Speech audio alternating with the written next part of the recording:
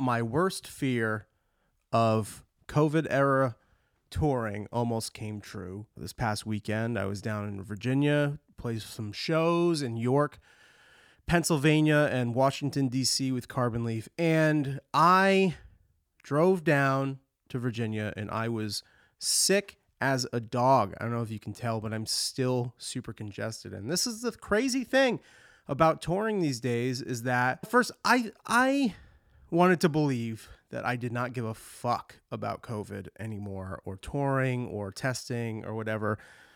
Already had it. I feel like I've moved on from it. And then I get super sick. I'm coughing, super congested. I'm still congested.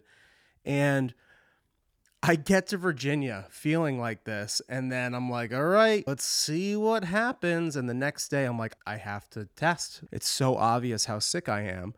So I need to take a test. And my worst fear of this is to be the one that is going to cause us or anyone to lose income or have to cancel shows and disappoint people. And that is like my worst fear of it. And I fucking hate it when I feel like that thing is never going to go away. And it's really frustrating to be like, all right, if I have the fucking sniffles, I got to take a test and maybe cancel like a week of dates. It's fucking nuts. It's nuts. But that was my worst fear of this. And luckily, when I took the rapid, I literally pulled up to the bus to get on the way to York, Pennsylvania to play the show the day of. I pull up to the bus 9 a.m. and I take a COVID test in my car before I even went near anybody.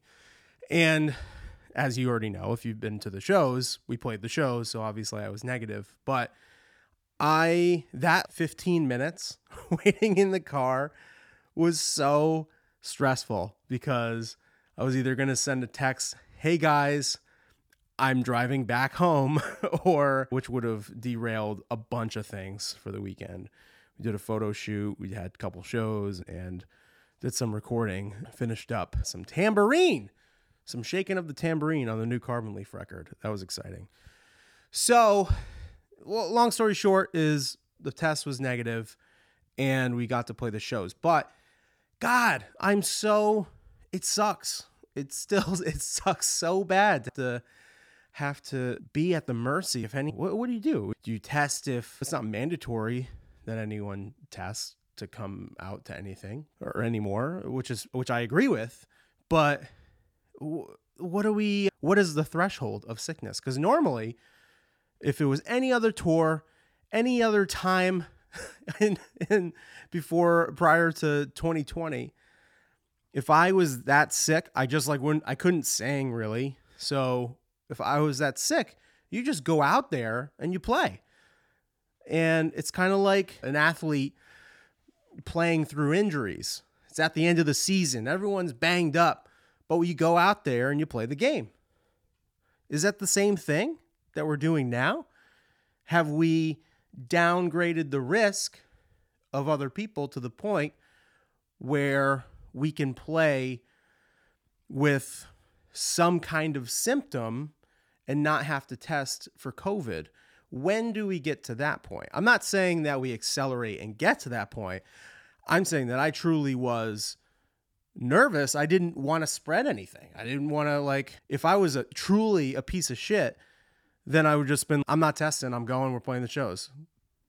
There's nothing saying I couldn't have done that, but I didn't. I tested, did the right thing and tested negative and went out and played the shows. But I am so curious how long, and the reason why I'm talking about this is because Matt and I have, first of all, on the show, I have Matt Shane, who's a good friend of mine out of New York. He's a recording engineer, producer, and I worked with him recording an EP a few years ago, and he's great. I love working with the guy. He has a great head of hair, a really great hat that I like that he used on that session. And I don't know, man. I don't know, because he's lived in the city, and the reason why I'm tying this all in together is he lives in the city, and he has a completely different experience as far as COVID and testing and protocols, and he has 2 young kids, and we have differing opinions on certain things. And a threshold we just have different thresholds of how we feel about testing and being around other people and whatever, which is fine, which is great. I think it's cool to have those conversations and see how other people experience things. I don't think any of it's wrong, I think it's cool. I think it's great. I think being safe and protecting your family is the number one priority. But moving on, as we get deeper and deeper in this thing, I truly wonder when it will just be gone, because I don't think that feeling, that threshold of testing when you have minor symptoms, if you're on a big tour, it happened with John Mayer. Half of his band, including him, went out and had to cancel the tour. But on these big scale events, you could spread it to so many more people more easily. And where's the threshold? That's just what I'm asking. I'm asking a question. Where's the threshold? What do you think the threshold is and how you feel about it? You can email into the podcast afterthegigpod@gmail.com. And I'm truly curious of what you think that threshold should be, and how long you think it's going to last. Because man, that was really stressful. And to have that weight, and that weight has been on so many people's shoulders. We had to have one of our openers cancel because they were sick with COVID. And obviously, I'm glad they tested. I'm glad they didn't bring COVID into the green room or to any of the people that come out to the shows or to us, whatever. So I'm happy that didn't come in. But is it only because we gave it a name? If somebody had the flu coming in, I would be like, whoa, stay away from me, and made a joke about it, and then literally stayed away from them and played the show and not thought twice about it. But we've been so conditioned, and our brains have been rewired to be so cautious over this thing, which is like good and bad. And we talk a bit about it, how I don't think people should go to work sick and spread it and spread things. And I don't think that the masks are a bad thing for a situation like that when you're in close proximity with people and stuff. And maybe we adapt that kind of thing. I don't know, but also fucking do what you want. That's just how I feel. That is 100% how I feel.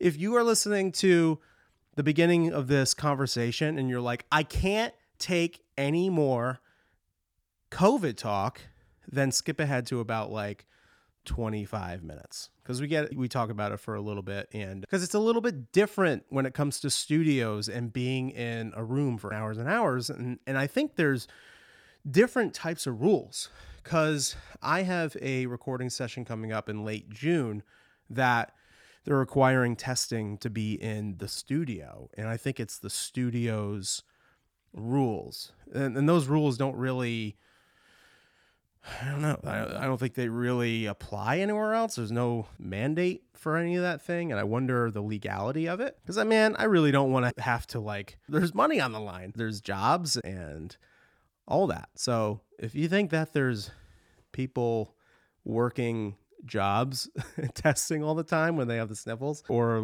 cough or whatever, or mild symptoms, they're not. They're going to work. People need to work. Nobody else is going to pay their bills but them. So anyway, if you're sick of that talk, just skip ahead, because we get into a lot of really great stuff with the New York scene and recording and just a lot of different things. It was really a pleasure to talk to Matt, and I hope you enjoy it. Sorry this is a little bit late. Couldn't be helped. Like I said, I was sick, and this is the best I've been feeling in quite some time. This is episode 99, guys. The next one is 100. Really excited. Again, tell me what you think. I'm blabbering on and on. You can go to afterthegigpod@gmail.com to email. The merch store is afterthegigpod.com. Pretty sweet sweatshirts, t-shirts, all that. Rep your favorite podcast. Even if it's not this one, go to their website and get their stuff. Rep these people, you know what I'm saying? And a patreon.com/afterthegig, where you can support the podcast and check out some exclusive content and be a part of the live After the Gig podcasts when those happen. Without further ado, let's get into it. Conversation with Mr. Matt Shane.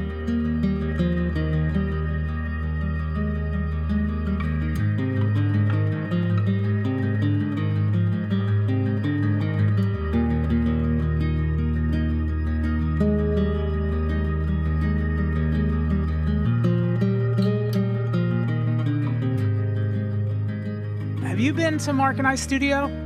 Did you ever swing by in Brooklyn? That's not the one that we recorded with Annie, is it? Oh, that's Atomic. That's the bigger room that our friend Merle owns. Ours is nearby, but it's a smaller. But there's a skylight, and so I have this like white light on my face. I have one here too, and I had to turn my ISO on my camera way down. Oh, gotcha. Yeah, I'm just using a built-in thing, so I look like, I don't know, I'm very bright. You look great, man. You look Oh, great. thanks, man. How things in your world? How things in your world, man? Brooklyn's good. It's a beautiful sunny day. It's been cold, but now it's, I don't know, there's signs of spring, which is good. The family's good. Work's been good. It seems like there's been a lot going on into last year and beginning of this year. I think both people like doing shows and saying, hey, we're playing. Do you want to come? Which is something I was worried I might never hear again or feel comfortable doing. And then also getting in the studio again and working with bands and stuff like that. What about you? Have you been home much or on the road? I saw a couple of Carbon Leaf things. It's kind of a mix of both. So we just started playing like our year of kicking things off a couple weeks ago. We were down in Virginia for a few shows and we did a live stream as well. So we're sprinkling in live streams as we go.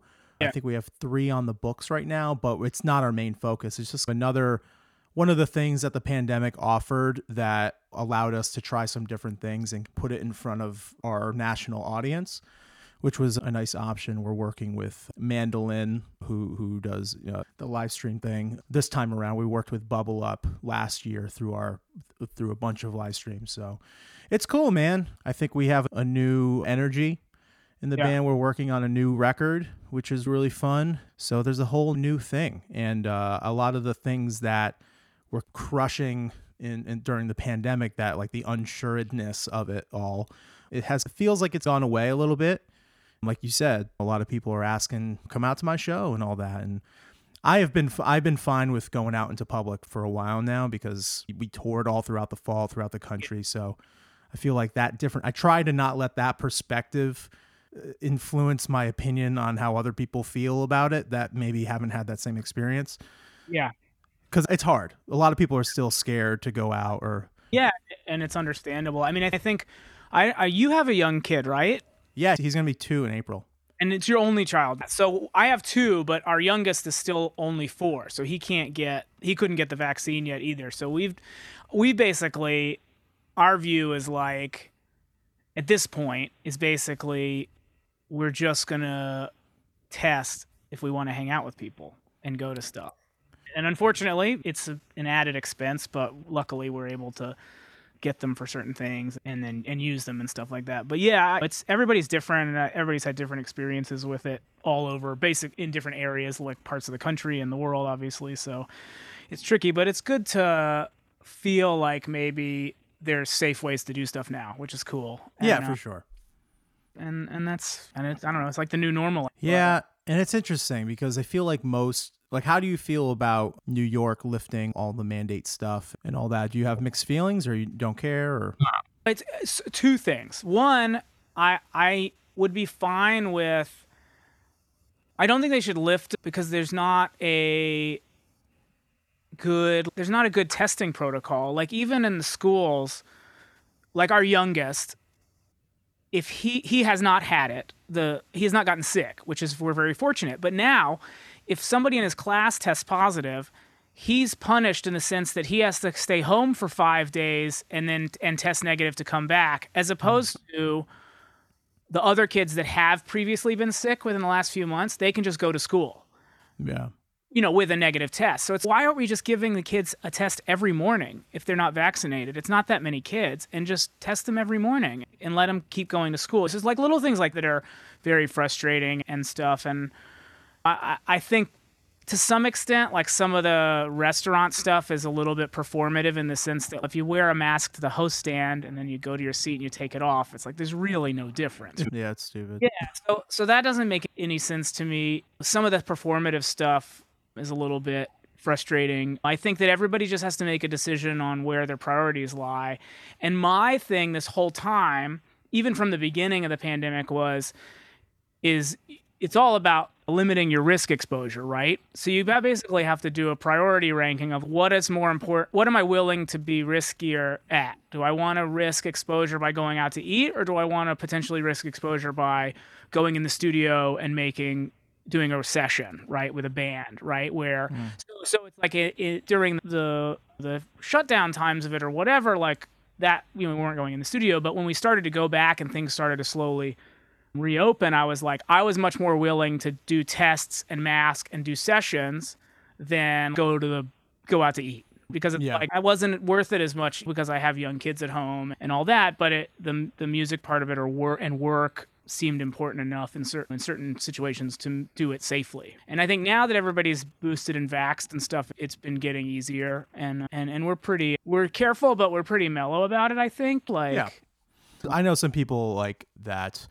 will not hang out with anyone that's unvaccinated, and early on, when it was so scary, when you didn't know really, when not as many people that you knew were getting it, like with the last wave of Omicron, I got it, my wife, my son, we all had it for a couple weeks. And once I realized that, oh, this thing, the vaccine is really for me, because it's protecting me, but I can still get it. I'm still spreading it. As soon as that became the trend and what it was doing, I completely changed my whole mindset about it. I feel like I had a similar thing. I got it right over Christmas. So so you had it. I had it, but so I did a session. It was supposed to be like a 3-day tracking session. I did the first day, and then that night I had a headache or whatever, and then I woke up at 4 a.m,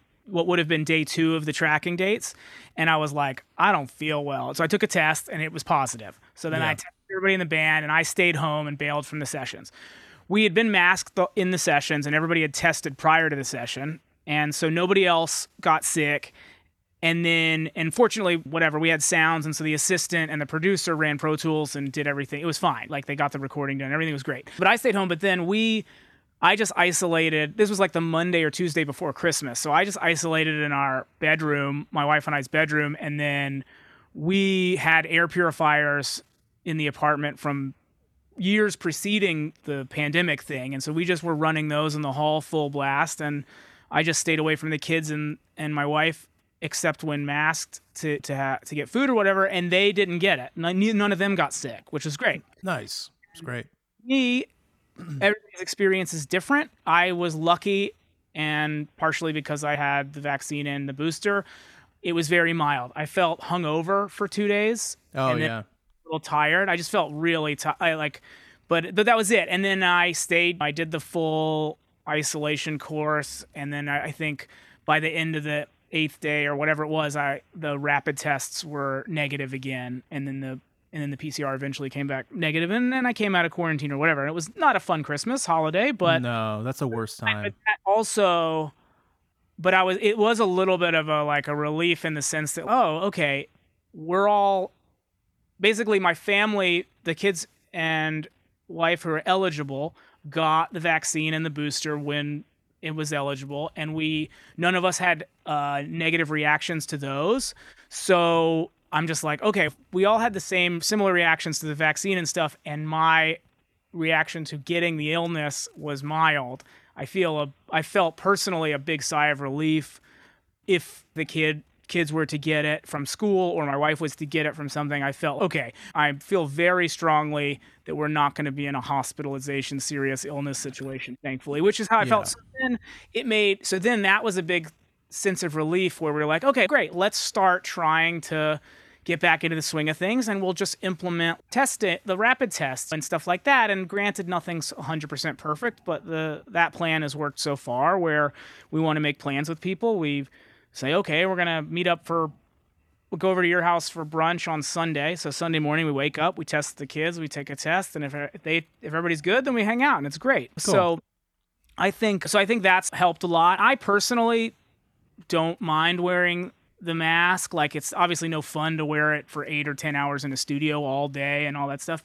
That's no fun, and you want to see people's facial expressions and stuff when you're working and hanging out. But I went to a show recently to see a band that I work with at Mercury Lounge, and it was super fun.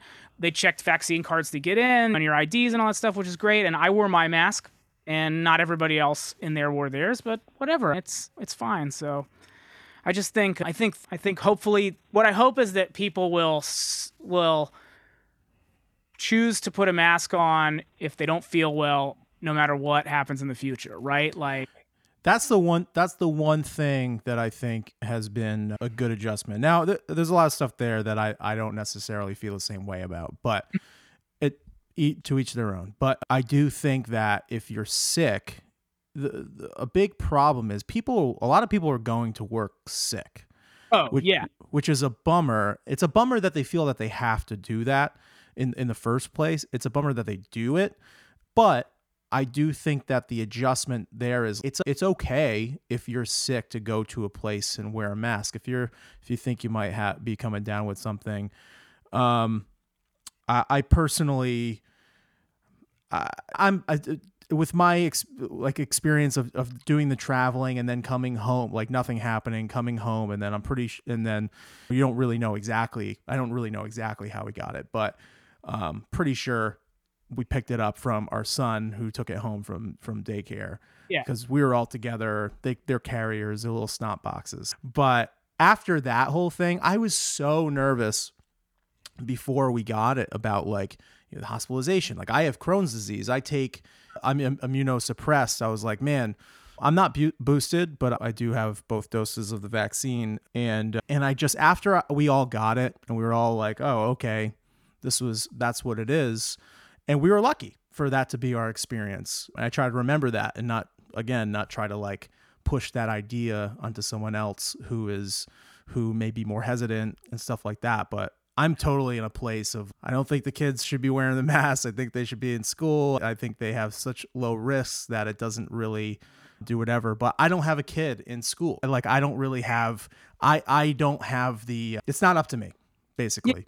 Yeah. So it's important for people to remember that. It's just, you can feel the way you feel, and then life goes on.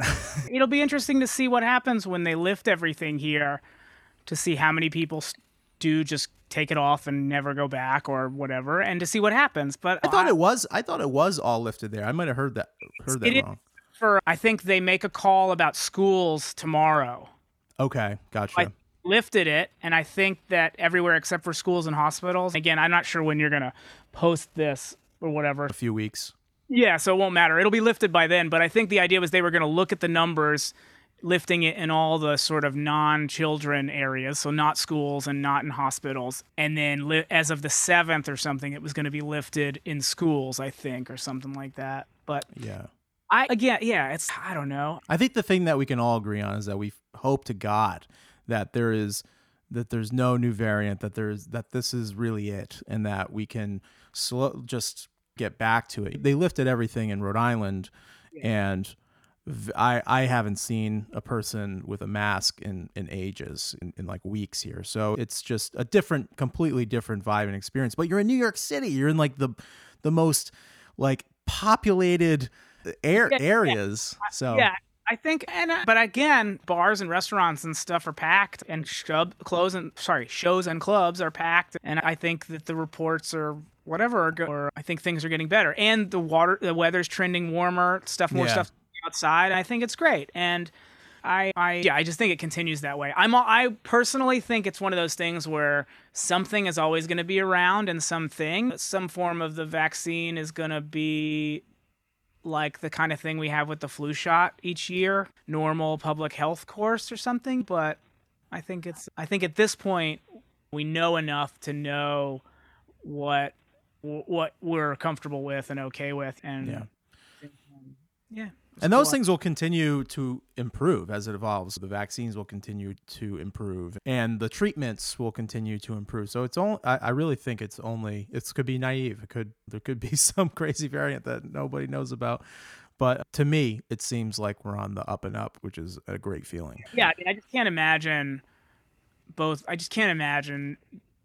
hitting summer touring season and next fall, and there being as much of the cancellation and stuff and reschedule. I can't imagine that promoters and people like that will allow it. It seems to me that capacities are full places. People are for sure. going to stuff. I did when was it? I did a gig with a live gig, and the promoter at the club or whatever was saying that they've had basically the issue of the shows would sell out at the half capacity limit, but then half of those people just wouldn't even show up. So you'd have a quarter full house. This is back in last fall, late summer, fall or whatever. So you'd have it. The limits were on the capacity to 50%, and every other whatever seat, however they do it, I don't know. And then people weren't getting refunds, asking for refunds for the tickets. They just weren't necessarily coming. And they're supporting and not coming. Whether they meant to do that or they just that week things spiked and they felt, I'm not going to go out, and they bought the tickets so long ago they just said whatever, let's move on. I don't know, but it seems to me everything looks pretty full on, and it is interesting how similar all humans in the way that we react are, because it's interesting you say that. Not when it was half capacity, but when it went back to full capacity across the board in touring. I talked to booking agents and managers and clubs and all that stuff. And across the board, 20 to 30% of people were either purchasing tickets and not showing up. And then once things improved, you would see just like ticket sales in general would be 20 to 30% down, but everybody would be showing up who bought a ticket. So it's funny because you have, a third or so or whatever of people that just have that mindset. And then there's another percentage of people that are just like, don't care, we're going to go out no matter what. And then there's, I think, the majority that go out with this optimistic but cautiousness. Like they'll go to the show, but they'll wear their mask, or maybe they'll stand in the back. They won't get up front like they normally or would normally try to do. For me personally, it's my personal thing is that if our youngest is vaccinated, then it's like game on. Until then, I feel like, and until then, I feel like if I'm gonna go to a show and I'm not, again, if you take it off to drink a beer, then it's like kind of mood or whatever to some extent. But if it's not harming anything or whatever, or like the other thing is I went to a show and like I knew I was traveling to see my parents, and one of my parents had it, but the other one hadn't, even though they were together. So who knows? They were together. So if it's not a big deal, I'll wear it just in case something else is floating around the venue. Whatever, it helps. But, it's interesting because we both probably have the same mindset of it's not really worth it to go to the show, because when I've gone to shows in the midst of the pandemic, it was on my mind most of the time, and I was like, okay, I'll hope for the best here, and it totally is. But you wonder, it's like, are we thinking about it because we're normally in this situation and it's maybe not so special for us, rather than somebody who it's like that was, other than work and maybe or going to school or doing whatever they do, that is like their outlet. Like they have to have this thing or their life isn't fulfilled or something like that. It's an interesting idea.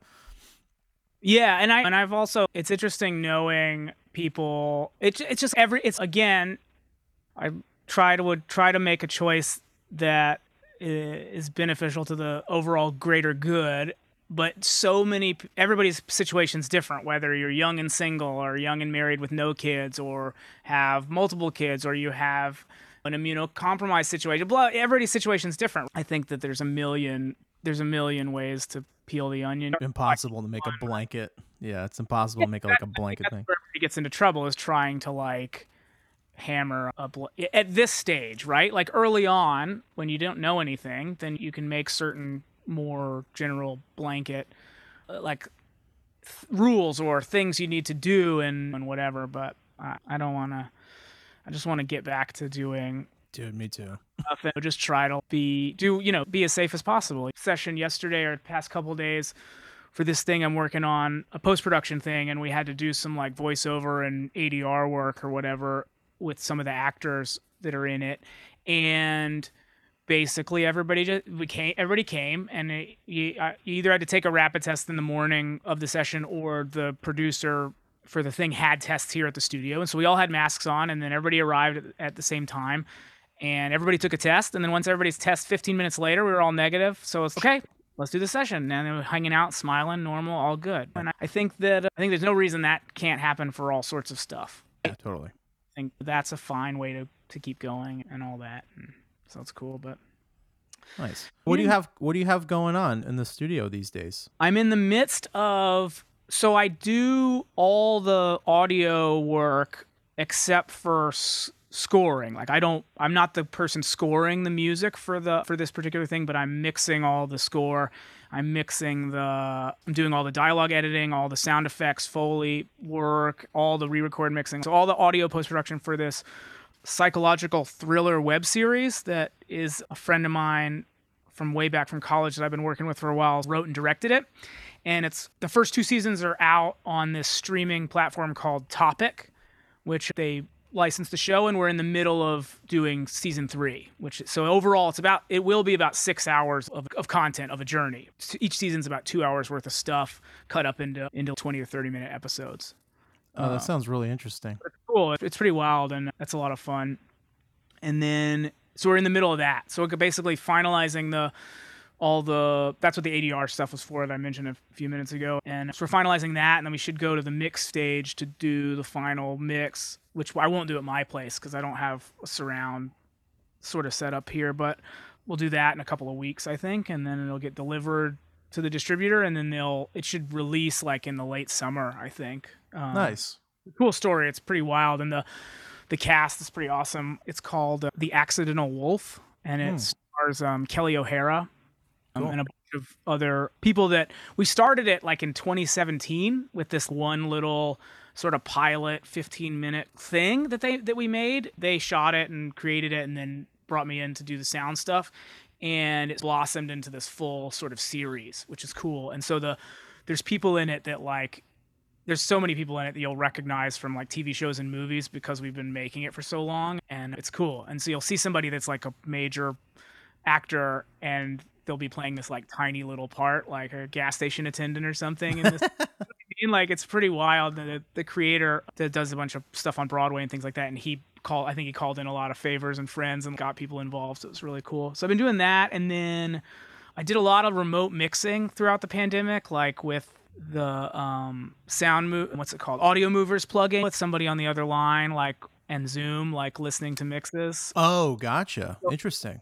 There's a Mark hit me to it. I had been doing it a different way, but this is a much easier way. But it's this thing called Audio Movers, and you install it in Pro Tools or Logic on your master fader, and then or an extra fader, and then you can stream at any level, depending on your internet connection, a mix to somebody. I think you can do up to, you can do more, you can do multi-track, I guess, too. But this way, we would just do a stereo mix, and then they would either go to a Google Chrome link and just play it through their browser wherever they are, or you could insert the receive plugin in your DAW at your house. So if I'm mixing a song of yours, you and I could be on Zoom, and you'd be hearing in near real time with me like a 16-bit 44K stereo stream, like a CD. Whoa. And it's cheap. So you can I think it's $5 a week or something. So you can just turn it on and off when you want to use it. So I was doing a lot of that over the pandemic, which was cool. And I like working alone. I think part of the thing today, I don't know if you find this because you play in so many different bands and do so much different stuff, but budgets are obviously very small these days to do stuff. So I end up like having 3 or 4 things going on at the same time, and I'll mix a song and work on stuff for an artist in the morning one day, and I'll get it to a point where I need them to like chime in and comment. So I'll send them the mix. And then in the afternoon, while I wait for them to get back to me, I might switch to this other thing and make stems for this thing I finished that was approved, or upload this or that. So it's really helpful for time management and efficiency to work alone, basically. So I like to get the mixes to 90% by myself, and then give somebody something really close to have an initial emotional reaction to. And then we can get together either in person now or over this plugin, like remotely, and like really hash through the details of, I want to try less reverb or this or that, or a delay or this or that, or try this weird effect thing together, blah, blah, blah. At the most efficient thing, because I sort of learned a long time ago that it's not really beneficial for you to sit here while I'm like soloing the kick drum, listening to Yeah. That's high brutal. and it doesn't. So I want you to walk in and just hit play with the speakers up and go and react to it. And Essentially, that's what I know, that if I send a song of mine that I'm working on out to be mixed, that's the feeling I want to get. I want to hear it back and be like, oh, nice. That's great. I don't necessarily want to sit there while a kick make any kind of decision on the nuances of a kick or a snare. I want to tell you, this is what I'm looking for. You take the notes, you do it, whatever you got to do to get it to your point, so you can like just quietly not have someone backseat driving or like looking over your shoulder while you're trying to do your thing and work. And you might have to like, I can imagine that you wouldn't ever want to have to explain yourself or what you're doing when you're doing it, because you have your own way of working. You just want to show them the final product. yeah, it's a little bit of that. But also, yeah, I want the first time they hear it, I don't want any preconceived notions like when they listen to it, right? You want that first reaction of something isn't sitting right. You go, I can't figure, rather than, because people's ears get tired, right? So if somebody in the control room the whole time I'm mixing, then their ears are going to be just as fatigued as mine potentially, or jaded or whatever it is to what they're listening to, that they might react differently. I also like, the other thing is, it's so rare to be mixing in a studio with a band, for me anyways, for the bands that I work with and the way that I work. It's, aside from, now it's getting better because people can come to my studio and hang out with me and we can do it, but it's so rare that you would be mixing on like a console spread out and you'd take 2 weeks to mix a record and you'd mix a song and take it home and then come back in the morning and make tweaks based on what you took home and then print it and move on. Everybody wants to tweak infinitely and have stems and all the stuff for remixes and blah, blah, blah. So everything needs to be recallable even 6 months later or a year later. So it's really helpful to like, not to have somebody be able to listen in their environment where they listen to music to get a true representation of the comments, because it doesn't also help if I know my room has like a weird bass thing if you sit over there, right? Yeah. Somebody's sitting and the band's hanging out and the bass player is always sitting in that corner and he's, oh man, there's no bass, turn up the bass. But it's, I know the bass is because I'm sitting right here, but I know in that corner there's like a null point in it or whatever. So they're listening at home on the speakers or headphones, they listen to every other thing they ever listen to on their records or Spotify or whatever they're streaming all the time, the stuff they're comparing the mixes to, then I hope that like the notes I'll get, at least initially, will be more accurate or more easy to apply to the mix. And then we can get together and do that last 5 or 10% and really get it over the finish line. Right. And ready for the next, for mastering or whatever. But yeah, I did the post-production thing, which is busy right now, and then I've been mixing stuff remotely. I did a record, I guess the end of last year, we recorded it, which was what I got sick on, and then I mixed it like early in, a couple weeks ago, I was mixing that for an artist, and she's going to put it out. I think she's going to start putting out singles soon. She's doing like a little tour in Europe, and then we'll be releasing it possibly as like an album later in the summer. She wants to maybe add some songs, write some between now and the summer, and then do a few more. So it would fill it out. So that's been cool. And then that's an interesting way of approaching it that I think a lot more artists are doing. They're trying to extend their content rollout. Yeah. I've been telling people to do that for years. Yeah. Partly because a lot of times the budgets are really tight. And so I'm like, well, why don't we, instead of trying to like barely get 10 songs done to where there's like a great sounding demo, let's take 4 songs or 3 songs and make them killer.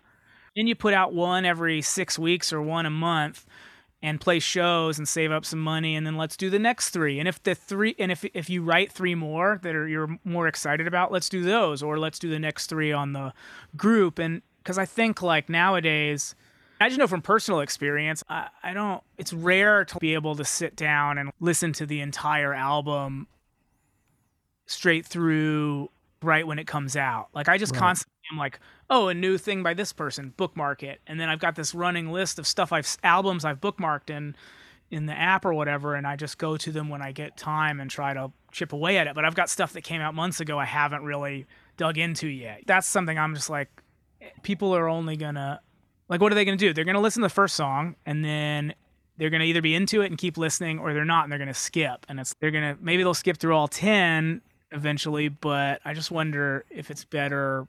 But then it's like months and months before you give them something else to listen to. Whereas if you have a few things you can roll out staggered, it's like you're popping up in their timelines at the timelines each month, and then it's something else for them to click share on or can pass around. So somebody that has done that with their latest release is John Mayer. He came out with, I think it was like 3 or 4 songs that he released on his album Sob Rock, but we heard them on his tour in 2019 because a couple of the songs were released as singles. The song New Light, and I the other names of the songs are escaping me right now. Last Train Home, is that one of them? Last Train Home was released as a single right before the entire album came out. So when the entire album came out, you were already familiar with four of the 10 songs or 5 of the 10 songs on the album. So you had these songs that were already proven in a live and also did very well in radio or streaming and stuff where things can do well now. And you had already had that familiarity and you couldn't wait to hear the new songs. I'm a fan, so I couldn't wait to hear them in the first place. But I imagine with what you're saying, you have this song and you might skip it, but you're skipping to something that you haven't heard before. So you're essentially still engaged in the entire work of art, but you have created a familiarity with this piece of music that you're releasing. Yeah, I just also think it's not good because everybody's attention spans are so short, or there's so much that's getting put in front of us each day by bands and artists we like, that I think it's not good to go 6 or 10 months without having anything new. So I think, I think the other thing is now that primarily people are putting out stuff on the digital platforms and then doing like vinyl, which is amazing, but it is like a sort of vanity collector's item thing. Like you want to make it something really nice that a band, nobody's just doing a white paper sleeve and a white label black disc, right? Yeah, like it has to be interesting. Yeah, and so I think that like you put out a single every month or two, and then eventually you build up to, you can release those same songs along with a bunch of others as an album, and it's still special because it has art and it has a packaging thing. So that's the sort of thing where I'm like, let's do a few. There's another band that I work with where we've done that. We've done a couple of songs and then we did a couple more, and they would release a single. And then eventually, once we did the second batch, they had an EP, and they put out the EP with new art and new and like interludes or whatever. But a couple of the songs had come out as singles, and then it's just something else. So you don't disappear out of people's, I don't know, like their periphery or whatever. Like it's like anything listening to, you know. Yeah, it's like anything. You want to stay in the hearts and minds, really. So you're writing a new Carbon Leaf record now? Correct. Yeah. Yeah. So when was the last thing you put out? We are doing it the complete opposite. It is not that. So we had released new music.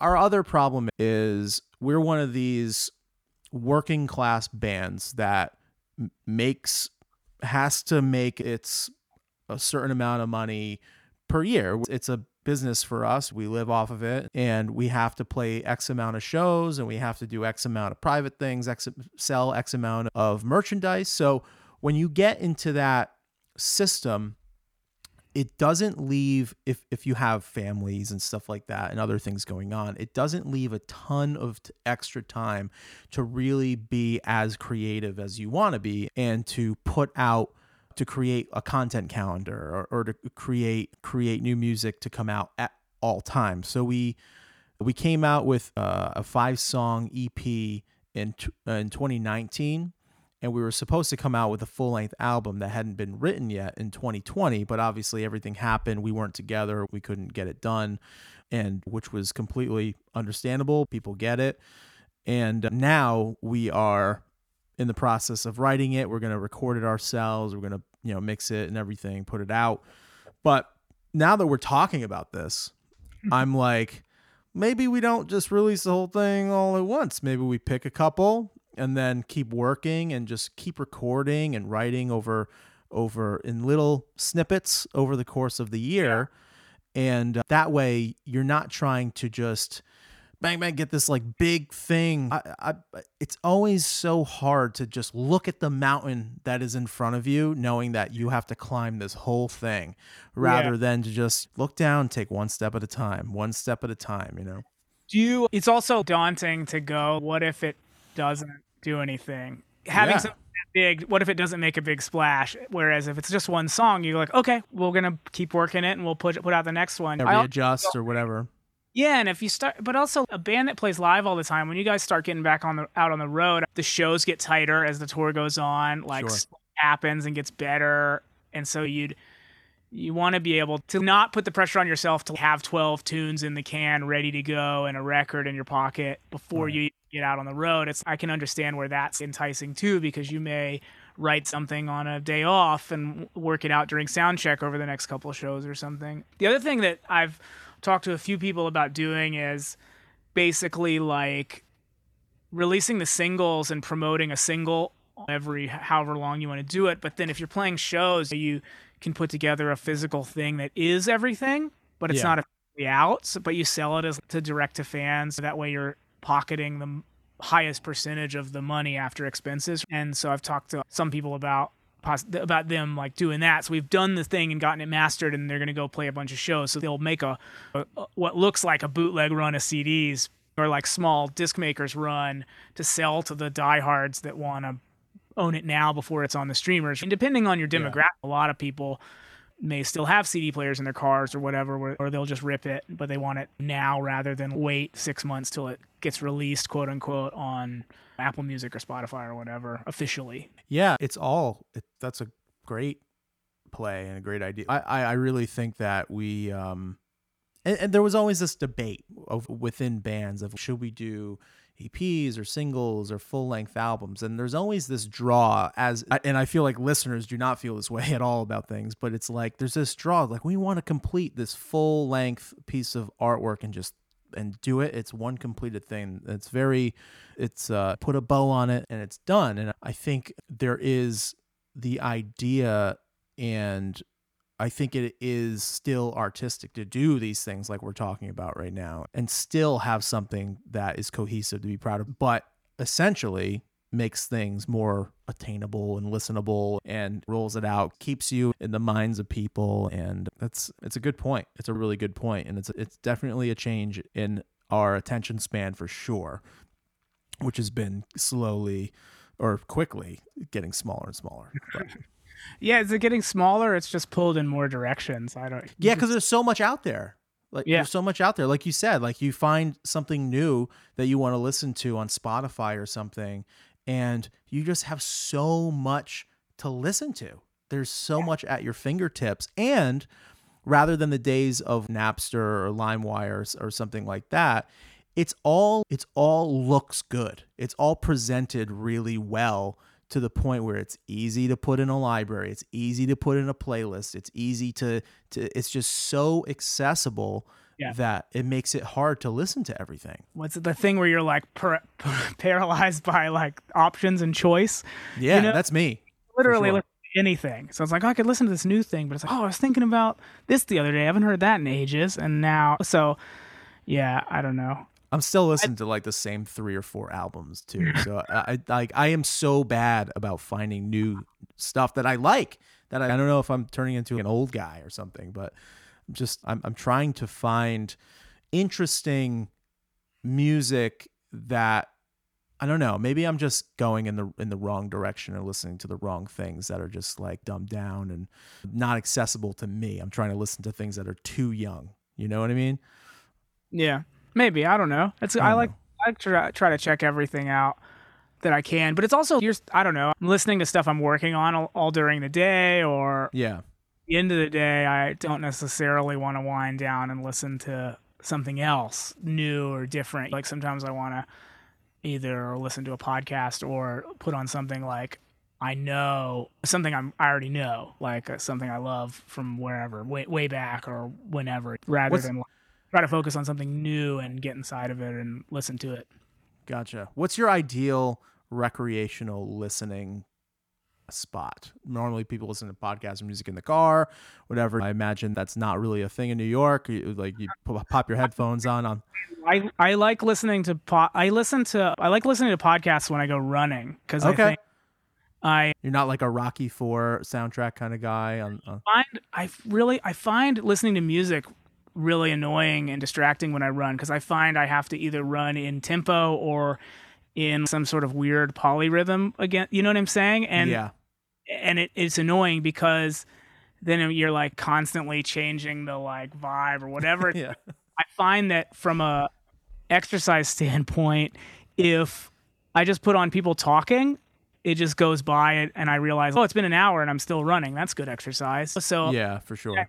music, I like listening to music in the studio just because it sounds the best it can there. But at home, I have a couple of Sonos speakers in the living room, and there's generally something always playing there. They make great stuff, don't they? Sonos. It's pretty amazing, yeah. People always ask. Fantastic. People are like, "Oh, you have a fancy studio and fancy speakers. What do you have at home? What would you put it?" I was like, "Just get Sonos and get good Wi-Fi, and you're gonna be cruising." So easy. It's so easy. The connectivity is amazing.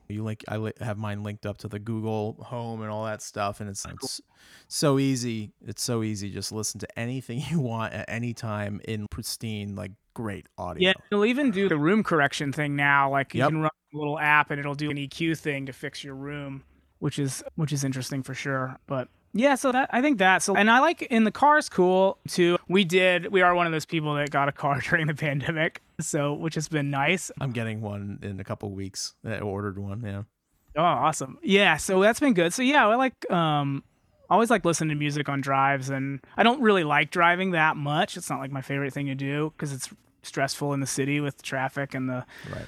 stop and stuff. But there's a good nostalgia to like back when I did love driving, like in high school and going on road trips and listening to mixtapes or whatever, trading mixtapes with people and stuff like that. So I dig that. But yeah, what about you?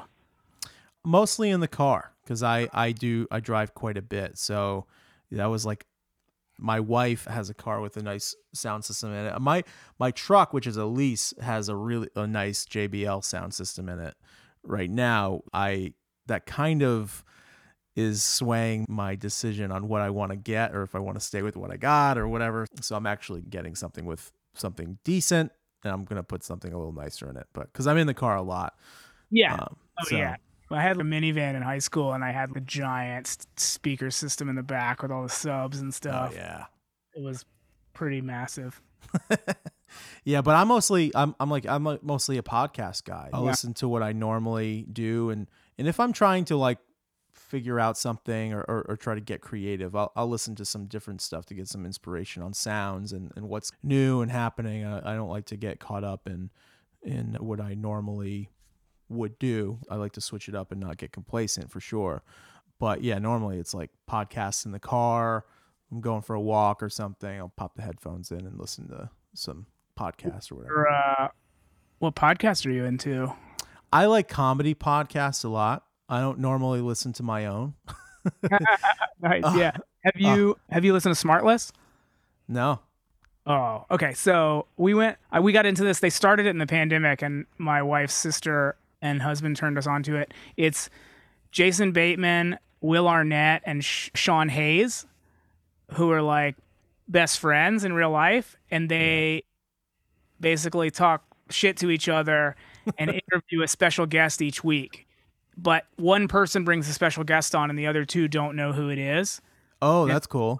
They surprise them and with who it is, and they've got whatever like 60 something episodes out at this point, so you can go way back. But it's early on. It was like Colbert and Conan, and then they get musicians on, like they had McCartney and Darius Rucker, and Oh wow. it's funny and it's good. And they have Neil deGrasse Tyson and like scientists and politicians, but it is very funny, and they talk a lot of smack to each other, and I love it. I love that. I'm gonna definitely. it's a good comedy one. I love Jason Bateman too. He's the man. Yeah, they're good. Will Arnett too. They're all great. Yeah, so you'll like that one if you're real into the comedy ones. For sure. I've been listening to Your Mom's House forever with Tom Segura and his wife Christina P. Oh, awesome. Dude, I love. Somebody else recommended that recently as well. Yeah, you have to have a certain sense of humor for it. You have to be a little dark. I feel like based on our hanging out, I'll probably dig it. I'll check it out. Yeah, there's some messed up stuff in there, but it's also really funny. Are you coming down? You got anything coming to New York anytime soon? Speaking of hanging out after the gigs. Yeah, man. Let's see. Probably not until later in the year, unless I book something. Normally, I'd be trying to get some recording gigs down there with various people, but that just hasn't really happened. I've to take it back to what we were talking about before. I've been a little bit off the grid as far as being into what people are doing and trying to do that. So this is I'll be getting back into it. Things have just been busy, and like when you have a kid, everything just changes, and our schedules change. We're shopping for houses, so just things are really busy. So I'd like to get back in studio and be doing more work and creating more. And when I'd love for you to hear this little acoustic cover tune that I just finished. I got to figure out who's going to master it. I've never had one of my things mastered before, and so maybe you can give me some insight on that. That'd be great. Yeah, man. All right, definitely. I'd love to hear it. Yeah, Can make recommendations as well. for sure. Yeah, dude, I will take all the critiquing and recommendations I can get. I've never released anything of my own, and that's a big goal of mine Name? this year. What's that? You doing it under your name? Yeah. Okay. I didn't know if you had like a name for your solo stuff other than your name. So. Dude, I would love to come up with some kind of cool stage name. That would be amazing, but I am not that savvy and creative. Bearded Wonder releases new single. Out of Shape Man. You gonna go see Out of Shape Man tonight? Sure. Yeah. He's just sweaty all the time, but he sounds great. Yeah. Oh, that's awesome. Are you playing everything on it? I'm playing the acoustic guitars, I'm doing the vocal, and I had my buddy Ty Bailey do the keys, who played keys for Katy Perry for a long time, and he's with Joss Stone now, and he was with Alan Stone, obviously, the Stones. Yeah. Not the Rolling Stones, but the other Stones. That's cool. Awesome. Yeah, so he's fantastic. He's good. What's that? He's good, is what you're saying. He's really good. Yeah, he's really good. And he's a fun hang, man. He's that guy. If you should follow him on Instagram, his name's Ty Bailey. Really good. Yeah, man. Smash the like and the subscribe button. Smash it. Yeah, this is awesome. An hour full of great, fun conversation. Yeah, and you can chop down a bunch of the depressing COVID talk. The Cove talk. That was like 20 minutes of Cove talk. I know. It's good though, because I feel like I'm mostly talking to people that have relatively like the same feeling and same opinion about it as I do, and I think I love hearing. I'm the same way. It's very good. It's interesting to talk to people who aren't in the city about it, because it's such a different. The whole time period, the whole 2 years or whatever, has been such a wildly different experience. So it's good, and it's also been good to get out of the city and be around other parts of the country or whatever that are operating under different circumstances in those whatever parts of the world, you know. I'll tell you, man, in the fall, it was so baffling by how different every city we went to was. Like, you go to Texas, people were still like wearing masks indoors and stuff like that, but it was Austin, so it's not real Texas, it's liberal Texas. So you'd go through the rest of it and go to Buc-ee's or something, and everyone was like, "What's a mask?" And then you would get into San Diego, which was the same vibe. You would think you're still in California, but no, it's like it didn't exist down there. People are on the beach, carefree, all that stuff, and then you would head up north. LA was pretty strict, but like just the idea around it with the actual people that lived there was still pretty loose. And then San Francisco was just like hardcore. If you are not wearing a mask, you are a pariah. Everywhere you go, you have to show your Vax card. It was completely different. Oregon, pretty loose. I'm not going to go through every city, but you get the idea. It's like everywhere you go, it was completely different. And where we live now is basically like, all right, what are we doing today? All right, fine. Yeah, we're good. Everyone was pretty relaxed about it nowadays. So It's wild to have this thing that is happening simultaneously everywhere and seeing how different places are reacting and addressing it or not addressing it, as the case may be in some place, depending on the time. So it's interesting. And I think, obviously, as we get more and more on the other side of it, it's going to be this like just unbelievable amount of data and research to pour over for people to come to conclusions looking back on what did or didn't work, and hopefully that can be used to plan and address any future sort of similar situations, That's the big thing, is I hope we all learned from this. I was really, not to where we can get back into it, but I was really amazed by learning how fragile our whole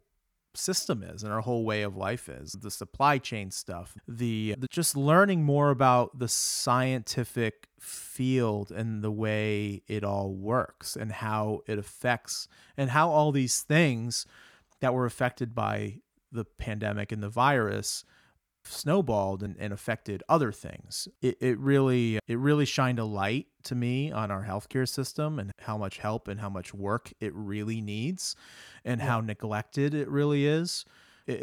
Whether you care about vaccines or the COVID itself, just like how expensive it all is and how it buries some people is just for routine things. I am such an advocate for getting that whole thing on track for people. Nobody should go to the hospital or go into an emergency room for anything and potentially be like have to worry about paying their rent the next day because they have, or paying their rent for the next few months because they're buried in a medical bill for going to check out their broken pinky. It's absurd that completely absurd that you can't, that supposedly we're not able to provide healthcare for everybody, and we're supposed to be the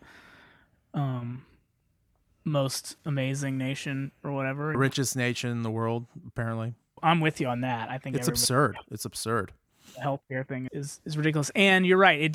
It shined a light on just everything, like just how it all fits together and all the systems and the school systems and everything. It's wild. And also the value that we put on certain things in our society, like the value we put on teachers, on healthcare workers, the value we put on essential delivery drivers, or the value we put on whatever. There's always going to be a hierarchy, and I'm definitely for capitalism. I think it's the best version that we have, but I am not into the corrupt capitalism that we apparently have today. And we don't have to get into this at all, but that's episode 2. This is a big topic. But the thing is, I don't like it when not everyone gets to play with the same rules, when there's certain rules for some people and then there's other rules for others. And I think that was completely apparent throughout this whole pandemic. Yeah, I think that's something that was definitely apparent, and it's probably also something that's one of those things you can trace back to the beginning of time. Oh yeah, for better or for worse, but yeah, it's like power, money are one thing. And that's great. The people that are just ultra competitive, they're going to get ahead. They're going to have what they're going to have, and I think it's validated. But when people, I think we've come to a point in society where we should have a certain level of, I guess you would call them rights, things that just are taken care of. Like, we have come so far, we can do this. This is what we're going to do. And then we worry about the next thing, the next fucking 100 years. Yeah, we can get into it on another time. Yeah. Also, can we please just get younger charismatic leadership? Like, why do we have septuagenarian? I think a lot of the problem is these guys are just holding on to power, and they still have the power to change or keep the status quo and keep their thing. There is no reason why a politician should be able to influence the stock market and make trades based on those decisions. That is insider trading. It's illegal. It's absolutely insane that someone like Nancy Pelosi has $100 million during her tenure as a senator or whatever the fuck.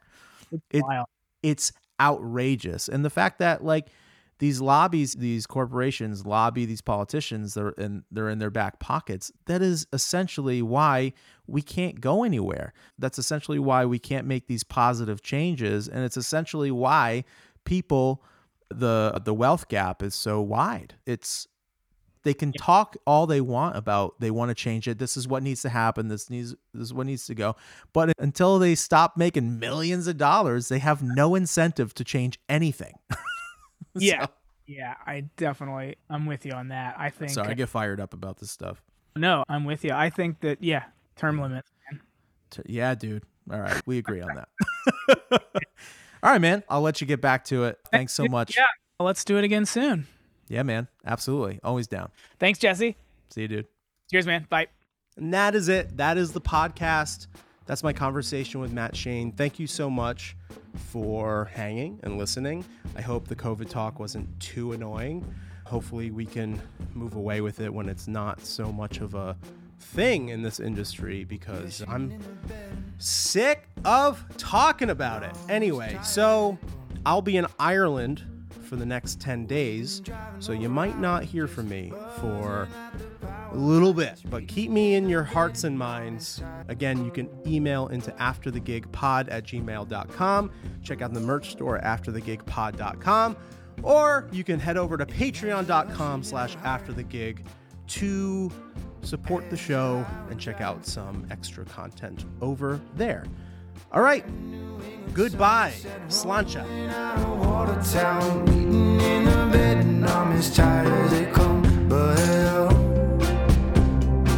She's such a lovely sight. And I think we're making love tonight. And we was dancing on the porch to an old familiar song. Yeah, my baby knows her way around the radio, dancing on the porch to an old familiar song. And now she's brushing out her hair. Do you like it when it's long? And honey, you can wear your hair any way you want it to. Nothing's gonna shake a feeling this strong. And she's such a lovely sight. And I think we're making love tonight. And I don't need anything more. The way you look at me, you know you're turning me on. And when the light goes out, there's something in store. And just the way you look at me, I know you're loving me all night, baby, all night long. We was dancing on the porch to that old familiar song. Yeah, my baby knows her way around the radio, dancing on the porch to an old familiar song. And she's such a lovely sight. And I think we're making love tonight.